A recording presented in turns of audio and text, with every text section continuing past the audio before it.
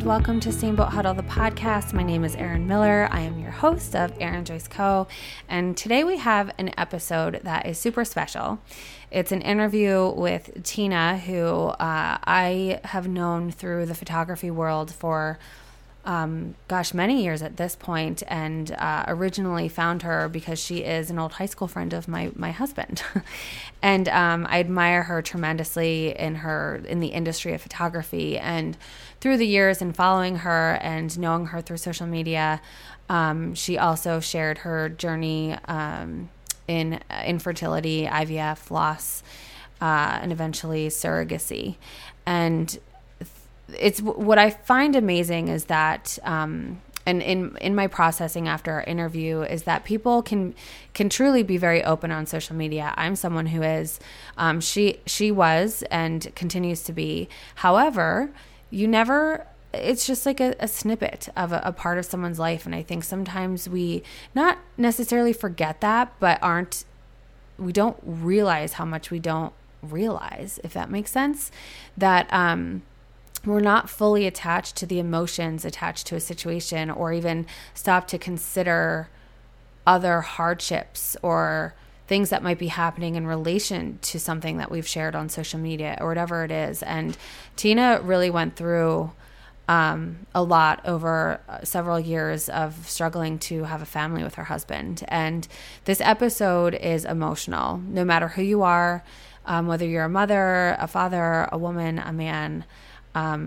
married, not married, especially if you're someone who's going through this, you're going to feel emotions. There was quite a bit of emotions coming from both of us because it's an emotional conversation. So I just want you to be warned of that. And what I find so amazing is how Tina has taken what has happened in her life. And we discussed that we don't know why things happen.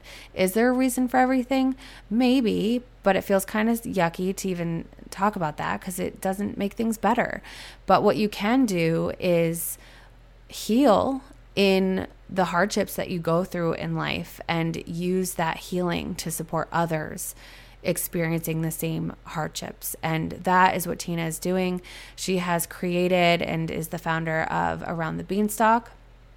It is a business that there are planners and journals for women who are going through infertility and IVF. It sounds amazing. So anyone who is experiencing this in their life, I definitely recommend that you check it out. All details are in the show notes. We'll talk about it more in the episode. So Tina, she is a business owner, wife, and mama of 3. Tina has owned a photography business for more than a decade and has recently transitioned into creating Around the Beanstalk, a business that provides tools to help women navigate the world of infertility and IVF. Tina and her husband have struggled with infertility, IVF, and loss since 2013.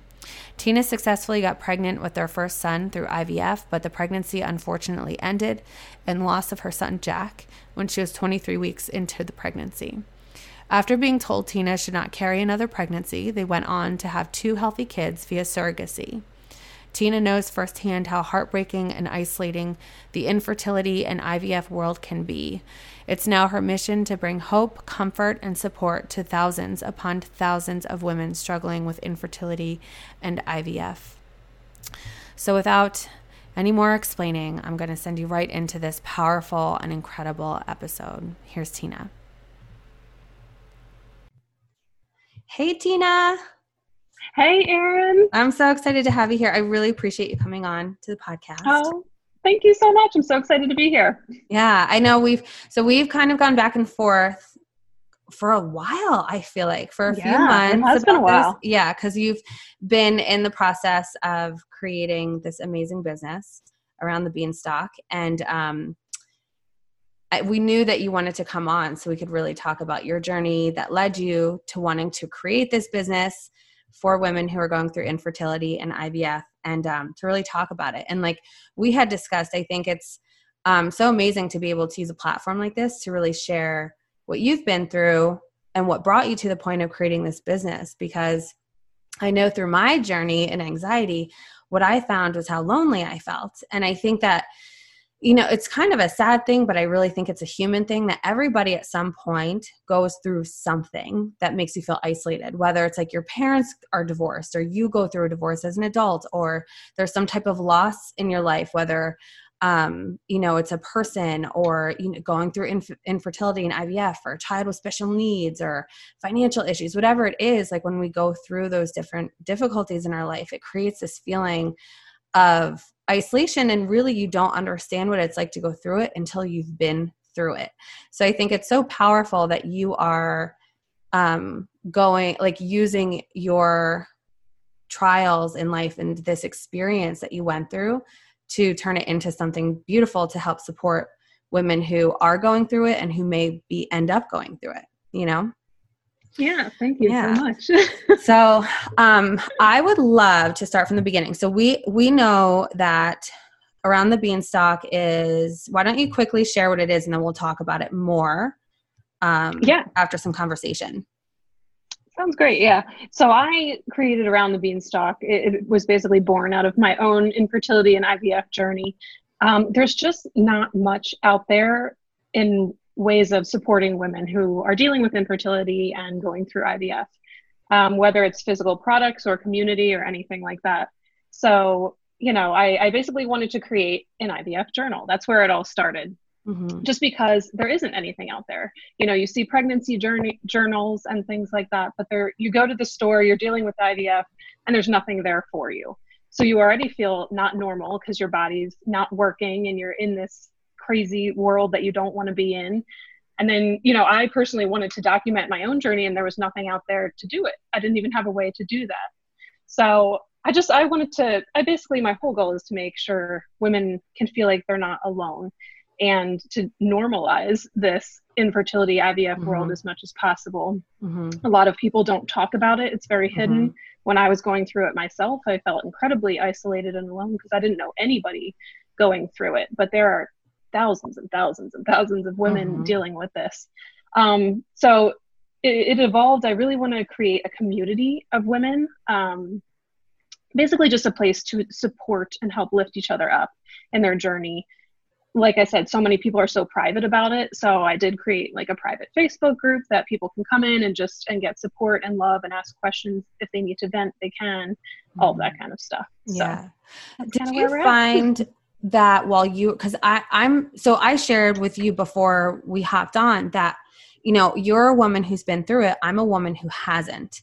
And from my perspective, I'm excited to talk with you to understand more, because I know people who've been through it, but I'm at a loss of like, what do you say? What don't you say? Do you bring it up? Do you not bring it up? You know what I mean? It becomes this elephant in the room because there's this unnecessary like shame attached to it, I feel like. Right. And so I'm curious to know from you, like, did you feel,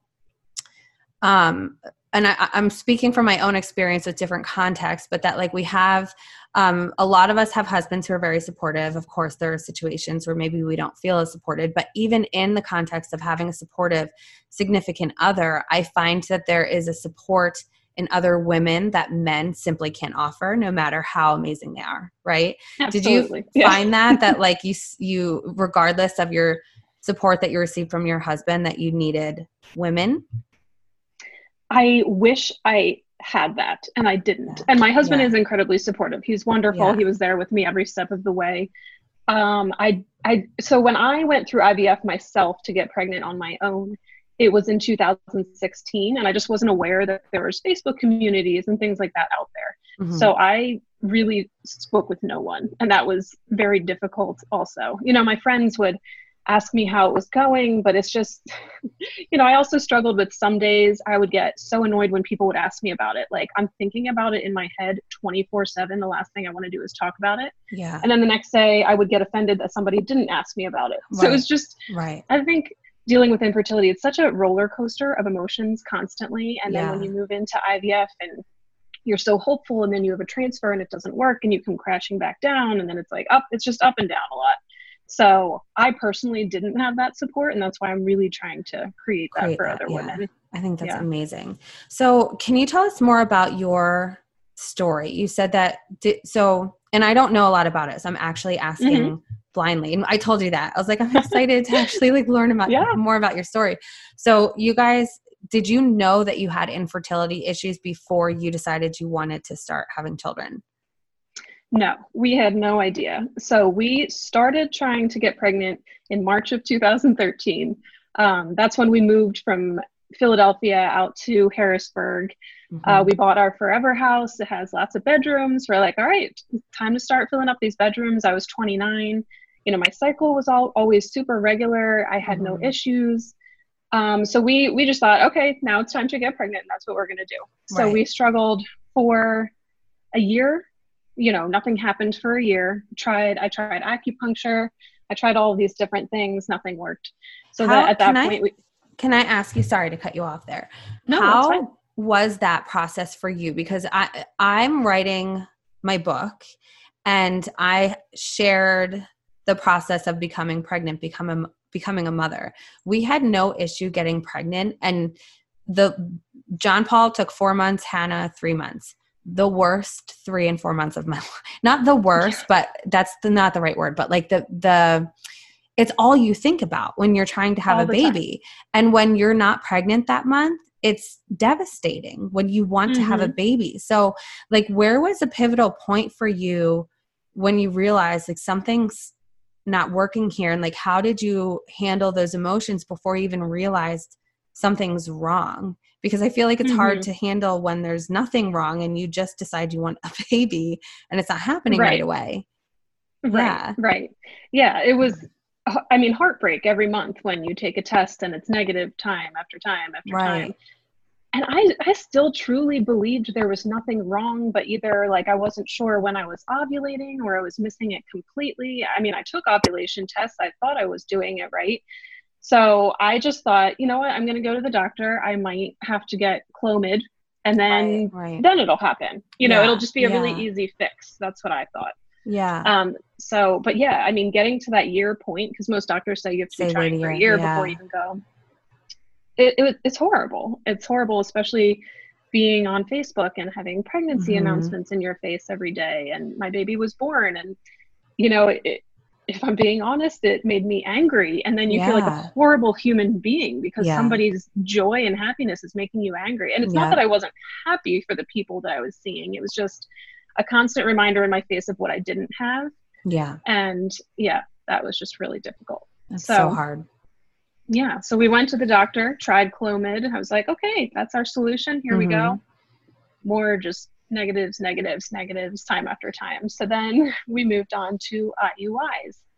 I believe my insurance company allowed 3 of those. And what are IUIs? Yeah, intrauterine insemination. So basically, they once you're ovulating, they will just take you know, your husband's part and put it up there. And, but apparently that is still only a 20% chance success rate. It's not much higher than getting pregnant naturally. So a lot of insurance companies require that though before moving on to anything else. So we did that.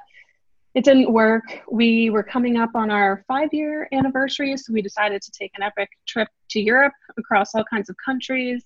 I was like, maybe it'll happen there. You know, we're going to be relaxed and on this amazing adventure. And it didn't. And we both agreed after that vacation, if it didn't work, we needed to move on to other things. So that was in October of 2015. And that's when we knew we needed to move forward with IVF. So we met with a great fertility company, started moving forward. And the hard thing was throughout this whole thing is that, you know, I had all kinds of testing done. My husband had all kinds of testing done. They always said, not only are you like, everything looks great, but you're both extremely fertile. So I'm like, well, what is the problem? So there was no frustrating explanation? Nothing. Absolutely nothing. So when we moved on to the fertility clinic, they said the same thing. So we were basically diagnosed with what's called unexplained infertility. Great. Which is an wonderful. Extremely frustrating diagnosis. Because it's basically the doctors just throwing their hands up in the air saying, we don't know why this isn't happening for you. And I was young, you know, I guess at the time of doing IVF, I was 30. Yeah, 30, about to be 31. So that's young for the infertility world. Right. You still have pretty good egg quality and all that kind of stuff. So we got all kinds of testing done. We had an egg retrieval. We got 5 embryos, which was great. We did genetic testing on those embryos. 1 was abnormal, so we were left with 4. So we were feeling super positive about that because we only wanted 2 kids. Yeah. And we moved forward to have our very first transfer on January 27th, 2016. So it was just about 4 years ago. And I got pregnant first try. And I was like, okay, there we go. Yeah. Boom, solution. It's going to work and everything's going to be great. How was that moment for you? Extremely surreal. Yeah. Just because it had been so long that I was like, oh my gosh, okay, this is happening. But I also just genuinely felt in my soul that that was the solution, and this is going to be great, and there's going to be no problems, and we're just going to move forward from there. Yeah. It was like very matter of fact almost. Yes. Yeah. And before even getting to that part, it's hard. It's just a hard pill to swallow moving to IVF because our insurance covered nothing. It was all out of pocket. Yeah. So on top of being frustrated that you're not pregnant, you're blowing so much of your money, draining your savings account, spending so much money when you're like, man, so many people can do this for free and it shouldn't have to be this hard. But once I got pregnant, I felt like, okay, it's worth it. It doesn't matter. It's worth it. And this is just how our family is going to come. So I had a very normal pregnancy. I didn't feel great. I was nauseous. I was tired, but that's all normal. Yeah. And we just started, planning for a nursery, moving along. I had my 20-week ultrasound. Everything looked great. No issues whatsoever. And then I started at about 21 to 22 weeks. I started getting really swollen to the point where it wouldn't go down at night when I was sleeping. It was just all the time. My ankles, my feet were extremely swollen. So I was like, I'm just going to go to the doctor just to make sure everything's fine. And I went to the doctor and I had gained 16 pounds in a week and a half. Oh my gosh. That's how swollen I was. Yeah. My blood pressure was through the roof. They checked for protein in your urine. Mine was super high. So they basically were like, you need to drive to the hospital right now. And they admitted me right away. And they just didn't know what was wrong. They didn't know what was happening, what was causing all of this. So it was more just unknown answers. They didn't know what to do. Was it diagnosed as preeclampsia? After about a day it was. Okay. Yeah. Okay. But my labs were just all over the place. So many doctors were just confused. But eventually, especially with my blood pressure, they said it's preeclampsia. We're just going to keep you here and get you as far along in your pregnancy as possible because it was very early to develop preeclampsia in a pregnancy. And mine was very severe. My blood pressure was so high, they couldn't even just give me medication. They had to give me medication through an IV because it wasn't getting under control and all of that stuff. So that was our plan. We're like, okay, I'm only not even 23 weeks in, but I'm just going to be here to stay for a couple of weeks apparently. And that's just what's going to happen. Were you scared at that point? I was. When you are dealing with preeclampsia, they put you on medication that make you feel so out of it. I couldn't even process what was happening. I really couldn't. It was the strangest thing. I was in the same hospital room for 6 days straight. And it was just, I can't even explain it. I felt like I was in a different room every day. Doctors would talk to me. I couldn't process what they were saying. Yeah. So my husband was there all day, every day. And thankfully my sister was there as well. She would spend a lot of time in the hospital room with us. And she has worked in the PICU as a nurse. She's now works in a NICU as a nurse. So she, has a medical background and can understand what's normal and what the doctors are saying. And she would take notes for us and stuff like that. So I was just out of it. And I was like, okay, well, I'm just going to stay here. Hopefully we can at least get to 24 weeks when he hits viability and then they can save him. And then that's just going to be that. But my physical health just rapidly started declining. And it was after about 4 days in the hospital that the doctors, sorry, I'm already going to get emotional. They just sat with me and said, you need to make a decision. Your body's not handling this. And, again, I had so many specialists come in to my hospital room, once I never heard of. I had a nephrologist come in. Who knew what that was? The kidney doctor. What did you say? A what? A nephrologist. Okay. I've never heard of that. I mean, he was looking at my labs and he just looked me in the eye and said, "I'm surprised you can even communicate with me right now, that you're conscious." Oh, wow. And I was just like, I don't know. I don't know what's happening. But yeah, I was declining, and we had to make the decision to induce labor. And sorry. Don't be sorry. That was just one of the hardest decisions I've ever had to make, because it was too early. It was about 2 days before I hit 23 weeks, and then he was born. I delivered him right on the 23-week mark, and we also made the extremely difficult decision to not intervene with him. We met with a neonatologist several times, and he said, "He's so small. There's nothing we're going to be able to do. If you want me to try, I will try." But he's like, "I'm telling you, it's not going to work." So we decided to not intervene and just spend time with him. So he was born right at his 23-week mark on June 17th in 2016. His name's Jack. And he was alive with us for about 2 hours.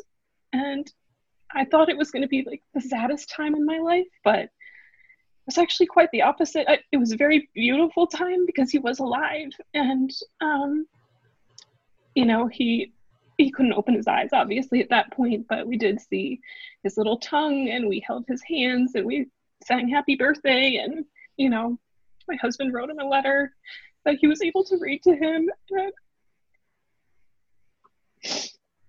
yeah, so it was beautiful and extremely heartbreaking at the same time. I'm glad we had the time with him. I like to feel that he never felt any pain on earth, that he just felt nothing but pure love from us. So that is how he came to be, unfortunately. And I ended up needing to be in the hospital for 8 days total, because my body still, after I delivered, wouldn't regulate itself. And I needed to go into surgery after that because they couldn't get my placenta out. So it was just extremely difficult, very traumatic. I never felt anxiety ever in my life until then. Like, I had so much extreme anxiety around my physical state because nobody knew what was wrong with me. Yeah. And I never knew what true anxiety felt like. And I just remember one night talking, thank goodness, I had a really lovely nurse where I was like, "No, there's something wrong. I feel like I'm having a heart attack. Something's wrong."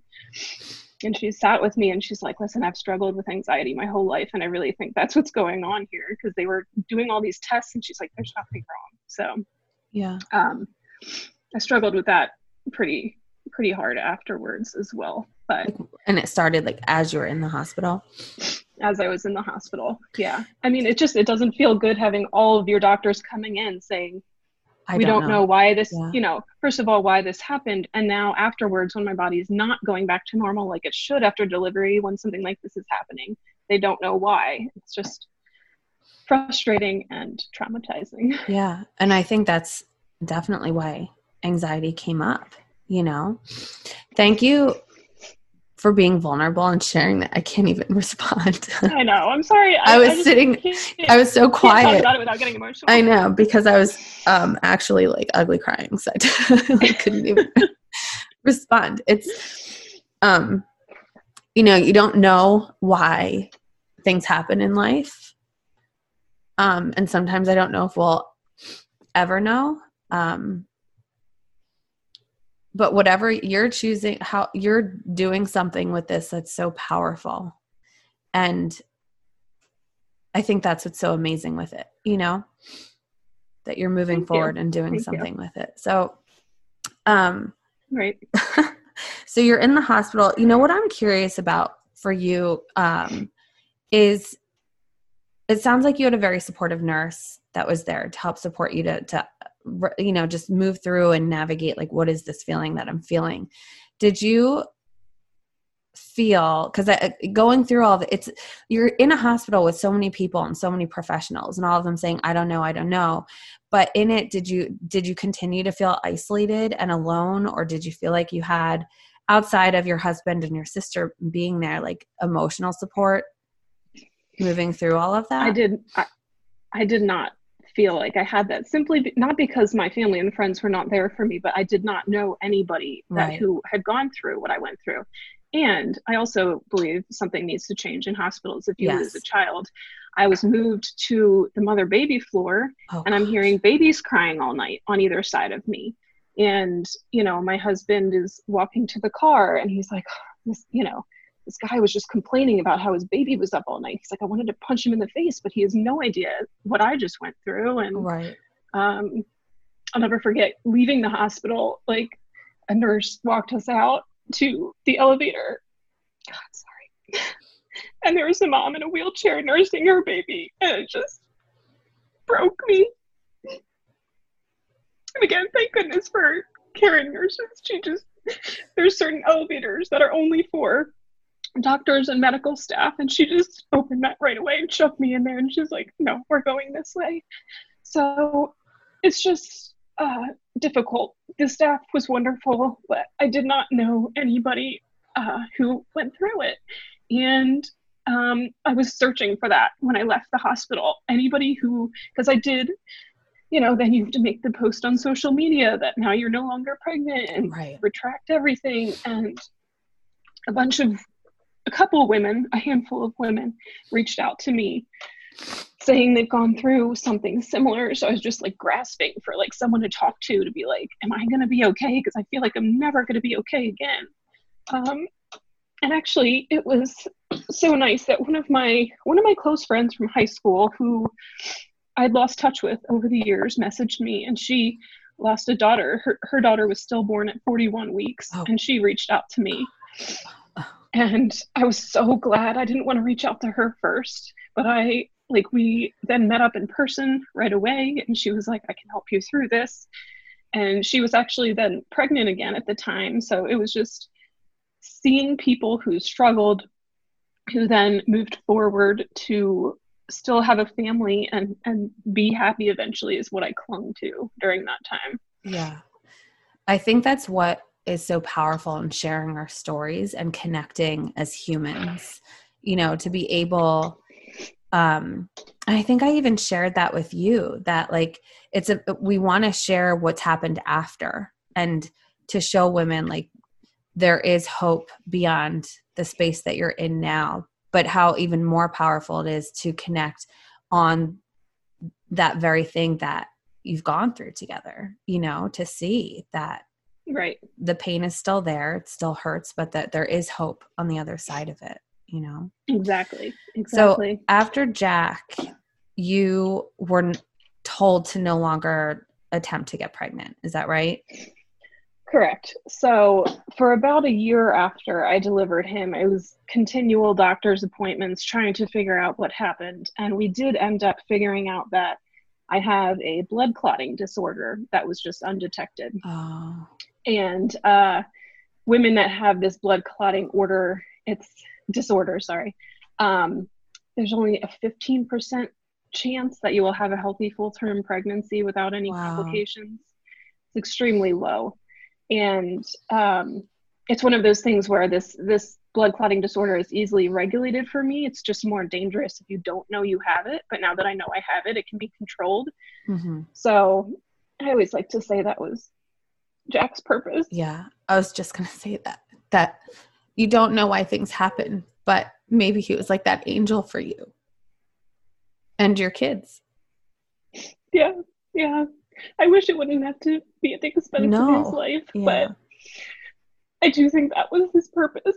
So, once I found out I had that on top of the preeclampsia so early in pregnancy, I mean, every single doctor said, we would never tell you no, it's your choice, it's your body. But, I could see in their faces, like, it's not a good idea. They're like, if you could find another way. So we then I still had 3 healthy embryos left. And I was like, okay, well, we still have these biological kids. I'll just move on to surrogacy. It'll be no problem. Like, we'll figure something out.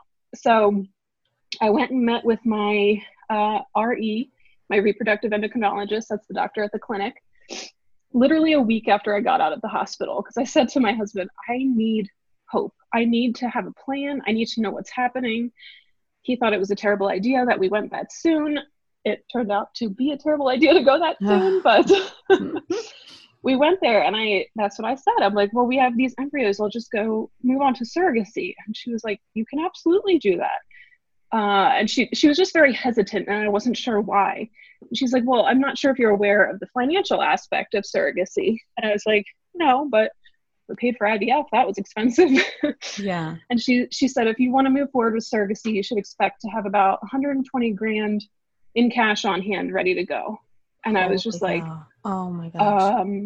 I don't have $120,000 in cash. That's crazy. Yeah. So then my hope was like crushed even further. I'm like, how are we ever going to do this? I just, basically it would be about that expense if you use an agency and you're matched with a surrogate that you don't know, who might live in a different state. Right. So she was like, well, don't you have a sister? Isn't she healthy and has 3 girls? And I was like, yes, but I'm never going to ask someone to be my surrogate. Like, I never wanted to put somebody in the position of having to say no for an ask like that. Mm-hmm. I didn't want to make someone feel bad about it. But about 3 weeks later, she ended up offering to be our surrogate. Wow. Yeah.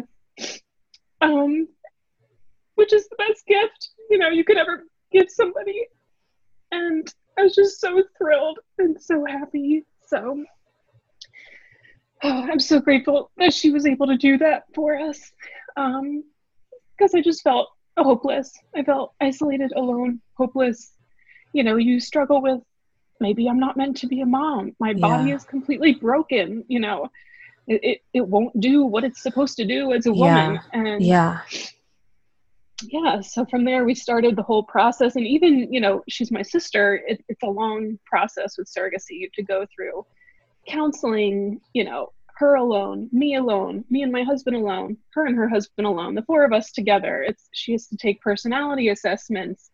There's all this medical testing. Then there's a legal phase. We had to have a 60-page contract between the 2 of us before actually moving forward with the transfer. But it was almost exactly a year later after my transfer that we were able to have our next transfer with my sister. And she got pregnant on the first shot because her body rocks at being pregnant. And and we now have our 2-year-old daughter from that pregnancy, which is so exciting. So exciting. And then we actually had our interview scheduled in the fall. And then we decided to push it out because, first of all, we're photographers, and that's just ridiculous to think we could do that extra work in the fall. But also because your son was born in September, right? Wasn't he at the end of September? Yeah, September 2019. Their birthdays are 3 days apart. Oh, that's right. I forgot they were right near each other. That's right. Oh my goodness. Yeah, so our kids are exactly 2 years apart. And so we had Reagan in September of 2017. And it was always kind of nagging at me in the back of my head. I always wanted to have 2 kids, but I was like, I don't know how this is ever going to happen again. Nobody else is going to offer this that we know. Right.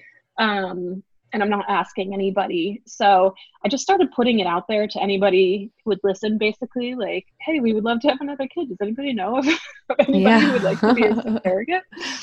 And I actually spoke with a surrogate that lives in our town who was pretty active in the surrogacy community.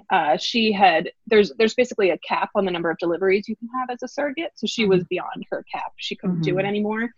But I was just asking her for advice on how to find somebody. Basically, if I could find what's called an indie journey, finding somebody independently outside of an agency, your costs can be, less than $120,000. Right. Still insanely expensive, but it felt maybe feasible to us. So she just said she would keep her ears open for anybody. And then in February of 2018, so my daughter was only 5 months old, she was like, I found someone, she's great, you need to call her right away. So Oh, like, wow. God, my daughter's only 5 months old. But I called her, we hit it off. We decided to meet in person.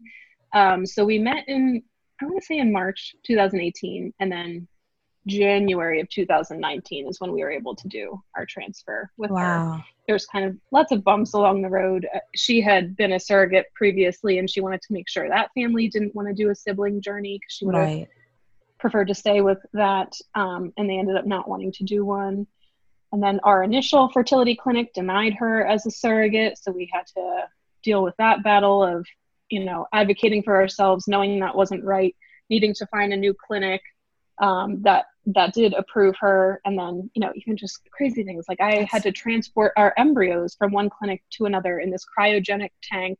Wow. And it's just a whole there's process. Just a whole side of I'm just so happy that you're sharing this, because there's none of this. I don't have words clearly. It's just a world and an experience that like you said, you just don't know unless you go through it, So I'm just so grateful that you're sharing this, because while there's the one hand, there are so many women who will listen and say, I'm going through this too. Thank God I'm not alone. There's that other group of women who are like me, speechless, thinking like, I had no idea. And now this person that I know who's going through infertility, I have a better idea of like truly what they're going through. So how, how can someone support a person going through infertility, loss, IVF? What can they say? What is not a great thing to say? Well, I would say not a great thing to say surrounding loss is everything that happens for a reason. When people would say everything happens for a reason to me after losing my son, I would say, I don't see a reason in my child dying. I'm sorry. I don't really care what you say. Did it trigger you when I said that earlier of saying, I feel like there's a reason, but I don't know if we ever know what it is? Right. That didn't trigger me. I don't know. It did not. You can be honest. I actually really want to know, because I never want to say the wrong thing, Yeah. No, well, because I think we were also talking about how I felt like he did have a purpose, if I wouldn't have found out about this condition if it weren't for him. Now I'm losing my train of thought. Oh, okay. Other things. What people say. I think a lot of my opinions are centered around loss. Is say something. I think a lot of people don't want to upset you and don't want to, trigger anything inside of you. So they just say nothing. I had a few close friends who never said a word to me when we lost Jack. And that felt horrible.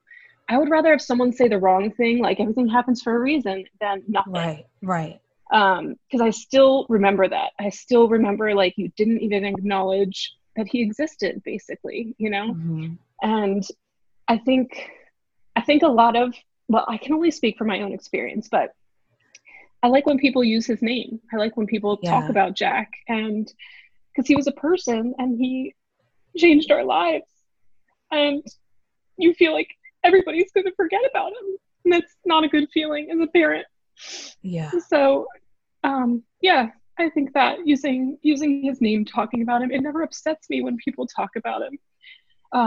I love it. I remember my nieces were very little at the time that we lost him, and they would ask me questions all the time, and my sister would be like, shh, don't say that. And I would be like, it's fine. I honestly don't mind. I really don't at all.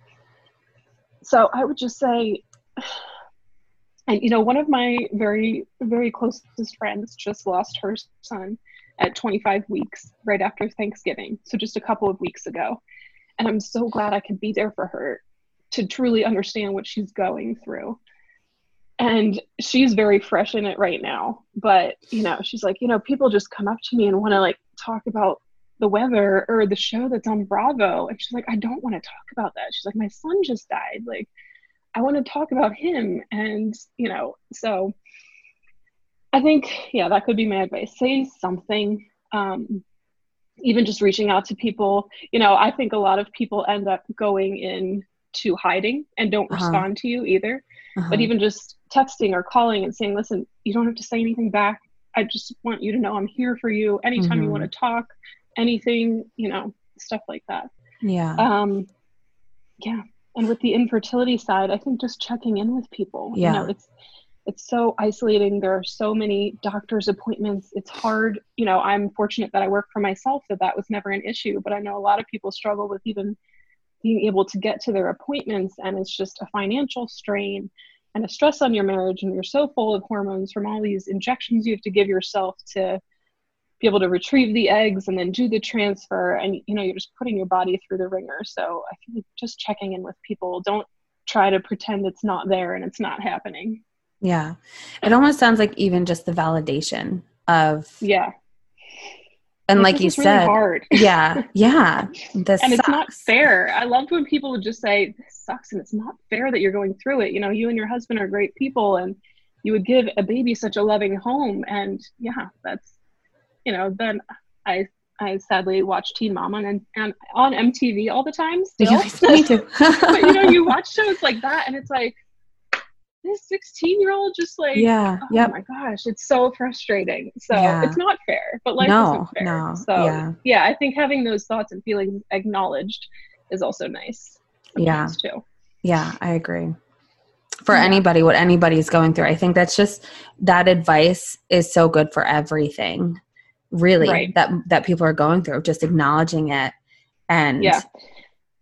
And I also think realizing if somebody is struggling with infertility, one of your friends, and they kind of step back from you, not to just shut them out, yes, but to yes, know it might just be hard for them. For instance, getting invited to baby showers. I didn't yeah, want to go to a baby shower, but you feel awful saying no. But then you're yeah, putting yourself through this emotional like turmoil in going to things like that. yeah, And I think one of the kindest things someone did for me was one of my friends from high school had her daughter was due like 3 days after Jack was due.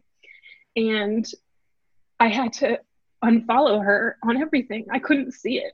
You know, she didn't invite me to her baby shower. I'm so glad I didn't have to say no. And she just wrote me, sorry, I keep getting so emotional, but she wrote me a handwritten letter just saying, I understand that there's going to be distance between us, and I'm okay with that. Just know I'm always here whenever you're ready. And that just really meant a lot to me that she acknowledged that it's not about her. It was yeah, just very painful for me to see a child the exact same age that my child was supposed to be. So I had to unfollow her on everything, her family. I couldn't see it. And I felt awful because it's her child and she's one of my close friends. But she totally understood. And, you know, a couple months later, we were able to start talking again. And it ended up not being painful for me to see her daughter. And now we're still as close as ever and talk all the time. So it was just so nice that she extended me that grace, that she didn't think I was a horrible friend for shutting her out for months, yeah, you know, yeah. and she just could It's very understand big of that her, it really was. And for that lack meant a of better lot to words. me. Yeah, Right. It yeah, was just nice that she extended that and it didn't have to come from me saying, you know, I'm right. sorry, this is painful, but she just put it out there and I took it. You know, so, you Yeah, know, if anybody declines going to your baby shower, it's not anything personal. right. The number of times I got shower invitations, I just sent, you know, a Target gift card with the card and said, I'm sorry, I can't make it. And that's okay if you have to do that for a while and just not see it. But Yeah, man, I love all of that advice. I really like that conversation. I hope people can hear that and truly apply it to so many different things in life, to really think about, like, if a friend has distanced, maybe you don't even know why, but to right, know that it might not be about you, right. and It's to likely not just about you, what's going on in almost their life. never. Yeah. Yeah. I love that Right. advice. Which I've tried moving forward. You know, one of my other friends was was just going through a lot in life lately, and I hadn't heard from her. And she usually responds to things, and she just wasn't being responsive. And you know, I think 10 years ago I would have been like, oh well, she's not even responding to me. But I just reached out to her, and I'm like, I know you're going through a lot. You know, she's struggling with a lot of things, but is there anything else? Because you're just not being yourself. And she just completely broke down to me. And I had no idea she was struggling with other things too. Mm-hmm. So Mm-hmm. yeah, realizing it's probably not you when people might Yeah. distance themselves, for sure. What would you like? There have been times that I know people are thinking of getting pregnant or trying to get pregnant, and you realize there's time going by, and you know there must be problems getting pregnant. When you were at that point in your journey, like, can someone say something to you like, hey, I know you've been trying to have a baby. How are things? Like, is there something people should say? Should they not say anything at all? Like, ask how you're doing. I've always found it very hard. Like, I feel Right. like It's crying, you know, because I don't Mhm. care. It's not me being nosy. It's just I'm thinking of you, and I can tell that there's trouble, and I want you to know that Right. I'm thinking of Well, you. I think it's all in how you phrase it. You know, I think a lot Yeah. of women dealing with infertility, our big thing is stop asking when When are we're you going gonna to have have a babies? baby. Yep. But that's for extraneous people who are just like, oh, you know, or maybe even some grandparents who are like, we're just waiting on those grandkids, you know. Right. Yeah. I think if you know your friend is struggling, checking in, just asking, you know, Yeah. sometimes even just having someone say, how are you, you know, can make you Be completely break enough. down and Yeah. yeah, be enough to feel a little bit of support in a world that can be extremely isolating. And Yeah. for me, made me feel like less of a woman because I Right. can't even do what my body's supposed to do. And my husband's like Mr. Fertile over here. Right. So I struggled with that too, being like, man, if you just would have married someone else, you wouldn't Yeah. have all these issues. If you married someone else, we wouldn't have had to spend all of our savings to have kids, you know? Right.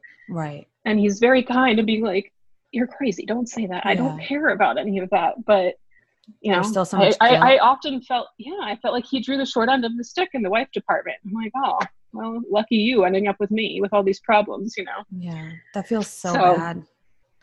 yeah. And he never made me feel that Oh, way. I know. But Yeah. I know. it's just It's inherently, self-inflicted. Yeah. As a yeah, woman, how you you feel. do. Any of us. I feel like when our body's not working the way it's supposed to, Right. it's so scary, you know? It's Mm-hmm. hard. I struggle with that a lot because I think all of us have gone through our different journeys with our bodies and it doing what it's supposed to and doing what it's not supposed to. And in like my body essentially shut down. And to me, I viewed it as you're attacking me. Like you're not doing what Mm. you're supposed to be doing for me and you're shutting down. But essentially my body was saying, you're not giving me what I need to do what I'm Right. supposed to do. Right. So it was like talking to me and saying, so it's, I don't know. It's just interesting to really, I have found in my journey, creating a healthier relationship with my own body has been very healing for me. So that when Mm-hmm. I do have certain things that come up, instead of being angry because my back goes out, stopping and being like, okay, what is my body trying to tell me? So, and I don't know how that relates to infertility at all. I don't know how that Right. relates, but I think just in the feeling of working through a relationship with our bodies, because it feels so bad to be mad at the vessel Mm-hmm. we're living in, you know? Right. Yeah. Yeah. I mean, I felt like it was my fault that our son Yeah. died. And it's one of Yes. those things where intellectually I know that's not Right. true, Right. but it's hard to not feel that. And that's how I felt for a really Yeah, long time. If absolutely. my body wouldn't have been the one that he was transferred to, he still would be here right now. Those are so And many that's, heavy yeah, feelings. it's hard to move through those Yeah. those How emotions. did you But move through those feelings? Because that just feels so bad yeah. and Well, understandable too. Because I sure as heck would be feeling that too. You know? right. Well, pretty much immediately when I set foot out of the hospital, I was like, I need to see a therapist. I Yeah. need to Yeah. talk to somebody. Yeah. So I went to therapy for a year after that. Well, basically right up until when my daughter was born, because then she was born and I didn't know when I could find time to go. I would have loved to Yeah. keep going, but yeah, it was therapy that really Good. helped me Yeah. through that for sure. Would you say that most people going through this would benefit from therapy? Oh, 100%. Yeah. 110. I I feel, think yeah. I'm anybody could biased. benefit from, I know, Right. anybody could benefit from therapy anytime. Just Yeah. having that, I would always go and it was extremely difficult and full of emotion and I would just release it all. And then I would always do something very kind for myself afterwards, even if it was just Yeah. like a Starbucks hot chocolate or something.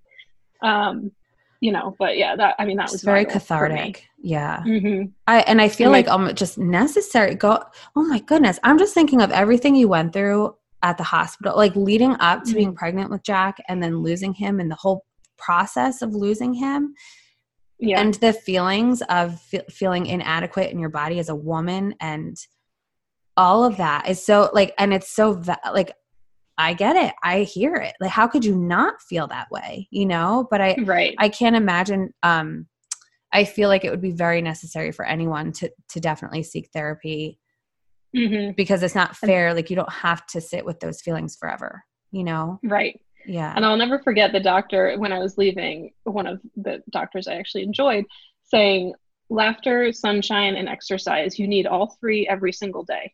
And that was like Oh, his diagnosis. yeah. And said it to my husband. He's like, make sure she gets outside. Thank goodness it was June. So Yeah. he would, I mean, every day he would, and I was, laid up in a bed for 8 days. I could barely move when I left the hospital. It's crazy how quickly your Yeah. body just atrophies. And to Yeah. walk a half mile was like, I felt like I was running a marathon. It Oh was my crazy. gosh. But yeah, we would only watch funny shows. I mean, thank God for The Office and Friends and things like that. Um, I would just watch like super lighthearted things and try to be out in the sunshine and just sit in the warmth and walk as much as I could. And that's kind of what got me through too. I know my friend Mm. who just lost her baby after Thanksgiving. She walks 10 miles a day now, every single day. Wow.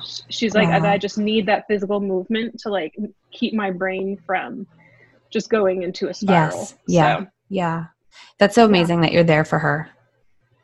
It really is. I'm thank you. I'm glad I can be there for her because I also can tell her, which I wish I would have had. I can look her in the eye and say, you are going to be okay. Yeah. And you will feel happiness again. And you will feel true joy and you will feel like yourself.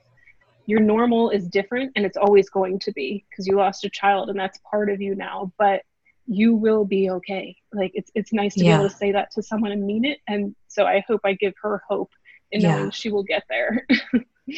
I think there's so much power in hearing that from someone Hmm. who's been through it. It's not just someone looking Right. at you who doesn't actually know what you have been through because there's like so Exactly. much trust in that relationship and being able Hmm. to see like, okay, Tina does look like herself from the Right.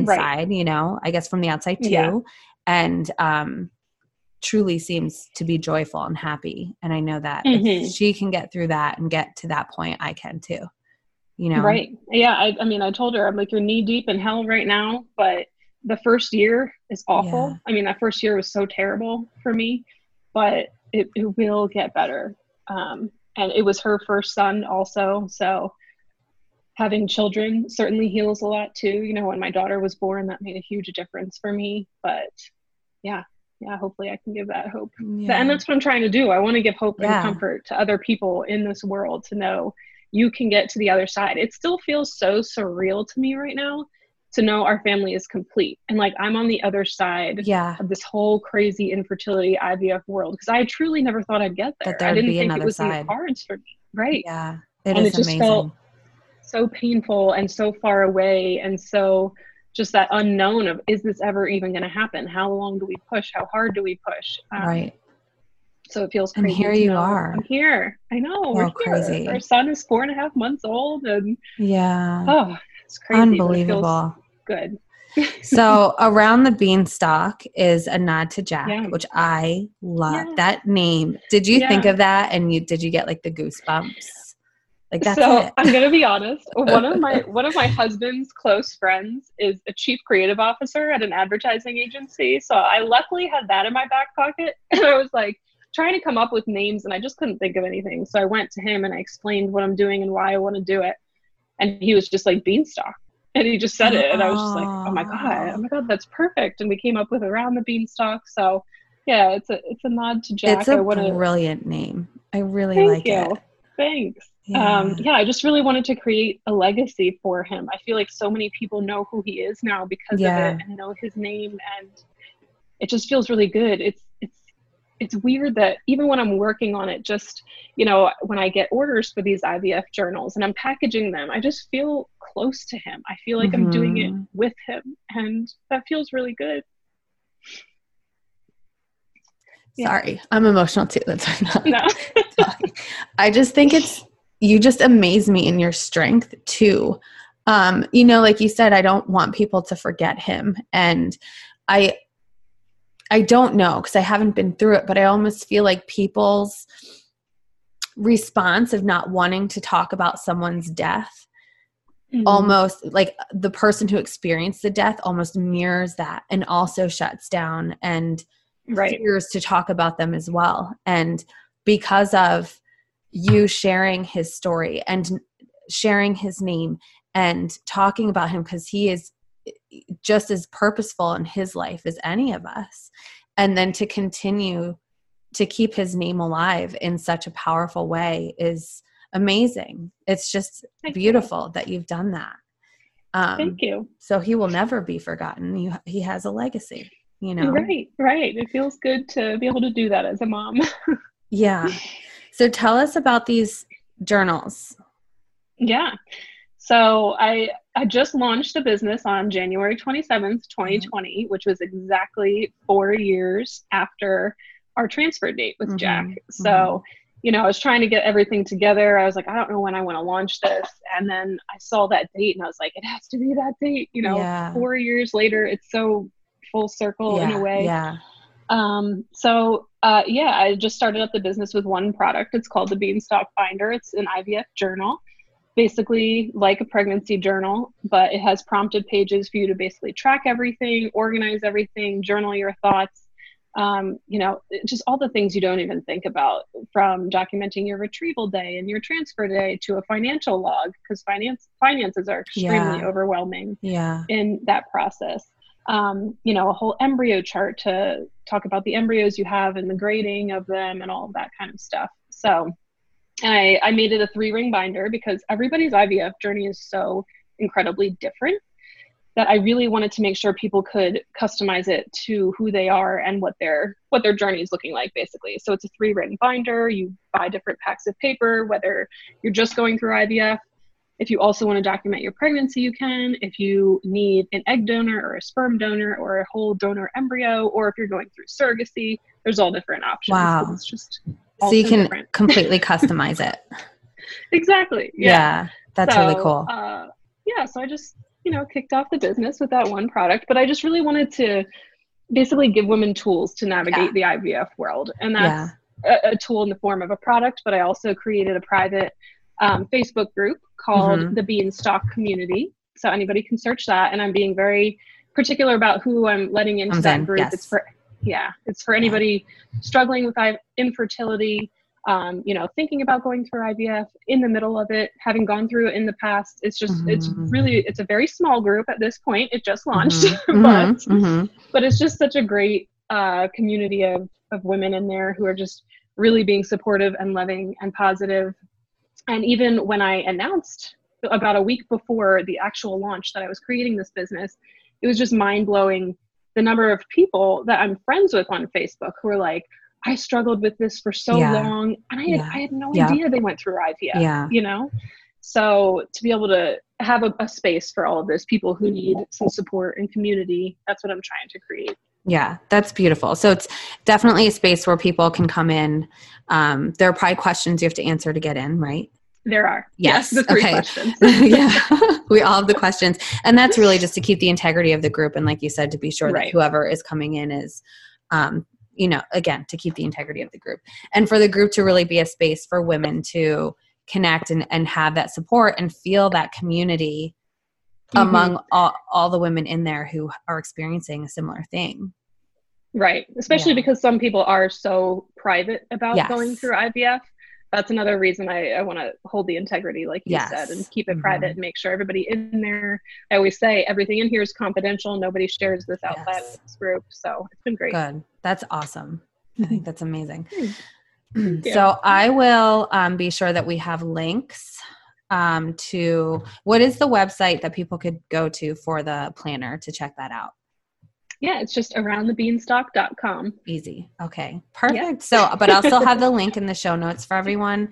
And Awesome. also the link to the Facebook group, so that if Okay. people feel like that's a group that they could be a part of, then they can go through the questions and connect with you there. Is there a place that people can connect with you online or through email or anything to be in touch with you if they want to talk with you more?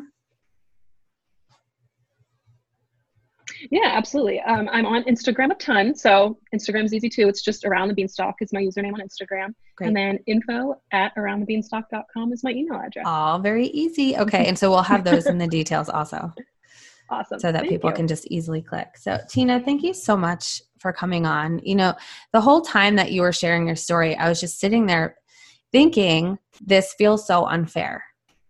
That's just Right. like what kept running through my mind, that what my question always in everything that we go through in life is why? Like why do some people get chosen, quote unquote, or just like given the life that they're given and are given these struggles? And I don't know if we ever figure out why. I don't know if there's a reason for everything, but I know that in my life, I have found that if I make a reason, it helps me Right. process what's happening and decide how I want to move through what I'm experiencing.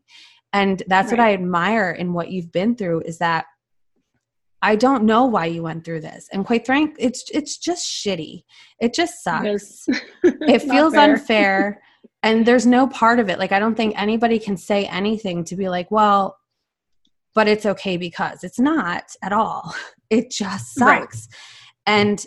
But in it, you are finding a way to make something of it that can help other people. And in that, it doesn't fix what happened or make it okay or to make it easy, but hopefully how you're just moving forward in your own life, you're able to support another person so they can find a little more ease or a little more understanding or healing or whatever it might be. And that's what I think is just so powerful, that any of us can do in our lives, that we can't figure out why it happened or how to make it unhappen or all of that. All we can do is figure out how to heal and choose how we want to move forward in it. And the way you've done it is just remarkable. It's very inspiring. And I thank you for being vulnerable and sharing so much of your story, because I know someone's going to listen to it and say, me too. And it means a lot. Thank you. Thank you for letting me talk about Jack. I love talking about him and sharing all about him. And I always cling to the phase that the best way to heal is to help others. Yes. And that's just what I'm trying to do here. Yeah. You're doing it. It's amazing. I'm excited. I want to look through your journals, even though I don't need one. I'm excited to look through, because isn't it just exciting to see a really beautiful journal that has all the pieces of something that you need, So how amazing. I know. I love it. Right. Yeah. All right, Tina, we'll have a good one. And I'm excited for women to connect with you who will need to. And that they have you now. Thank you so much for having me. Thank you. Absolutely. Have a good one. You too. Tina, thank you again so much for being so open and vulnerable in sharing your journey with your husband and creating your family, in your birth and loss of your son, Jack, and how this incredible hardship that you both have been through has led you into a space of being able to support other women going through the same pain that you have been through and continue to heal. Again, if you want to get in touch with Tina, you can contact her on Instagram at Around the Beanstalk, and head over to her website and see all of the amazing things that she has created around the Beanstalk. For those of you struggling with infertility, IVF, and loss, my heart truly goes out to you. The pain is something that I don't want anyone to ever have to feel, and I don't understand it, and I don't know why it happens, and I don't know that we ever will. But what I think is just so incredible as human beings is that we can take our pain and our loss and create something amazing out of it in a collective, in supporting one another in our healing journeys and just as humans. And just time and time again, it shows me how much we can do together as a whole. and not have to go through alone in isolation and by ourselves. And so for that, Tina, I really thank you for opening that space and creating the community and your open heart to support so many people who are going through this, who will unfortunately go through this, or anybody who's experiencing it on any way. And for those who have not experienced this, I really appreciate you coming on and being vulnerable, because as we discussed, I'm someone who has not been through this, and I think it's really important to have that open conversation so we all know how to support one another as women and as humans. And the only way that we can learn to do that is from people like you who are open and willing to share and have those conversations that are hard sometimes. So again, thank you so much. Sending all of my love out to you this week and every week. Treat others the way you want to be treated, and I will talk to you soon.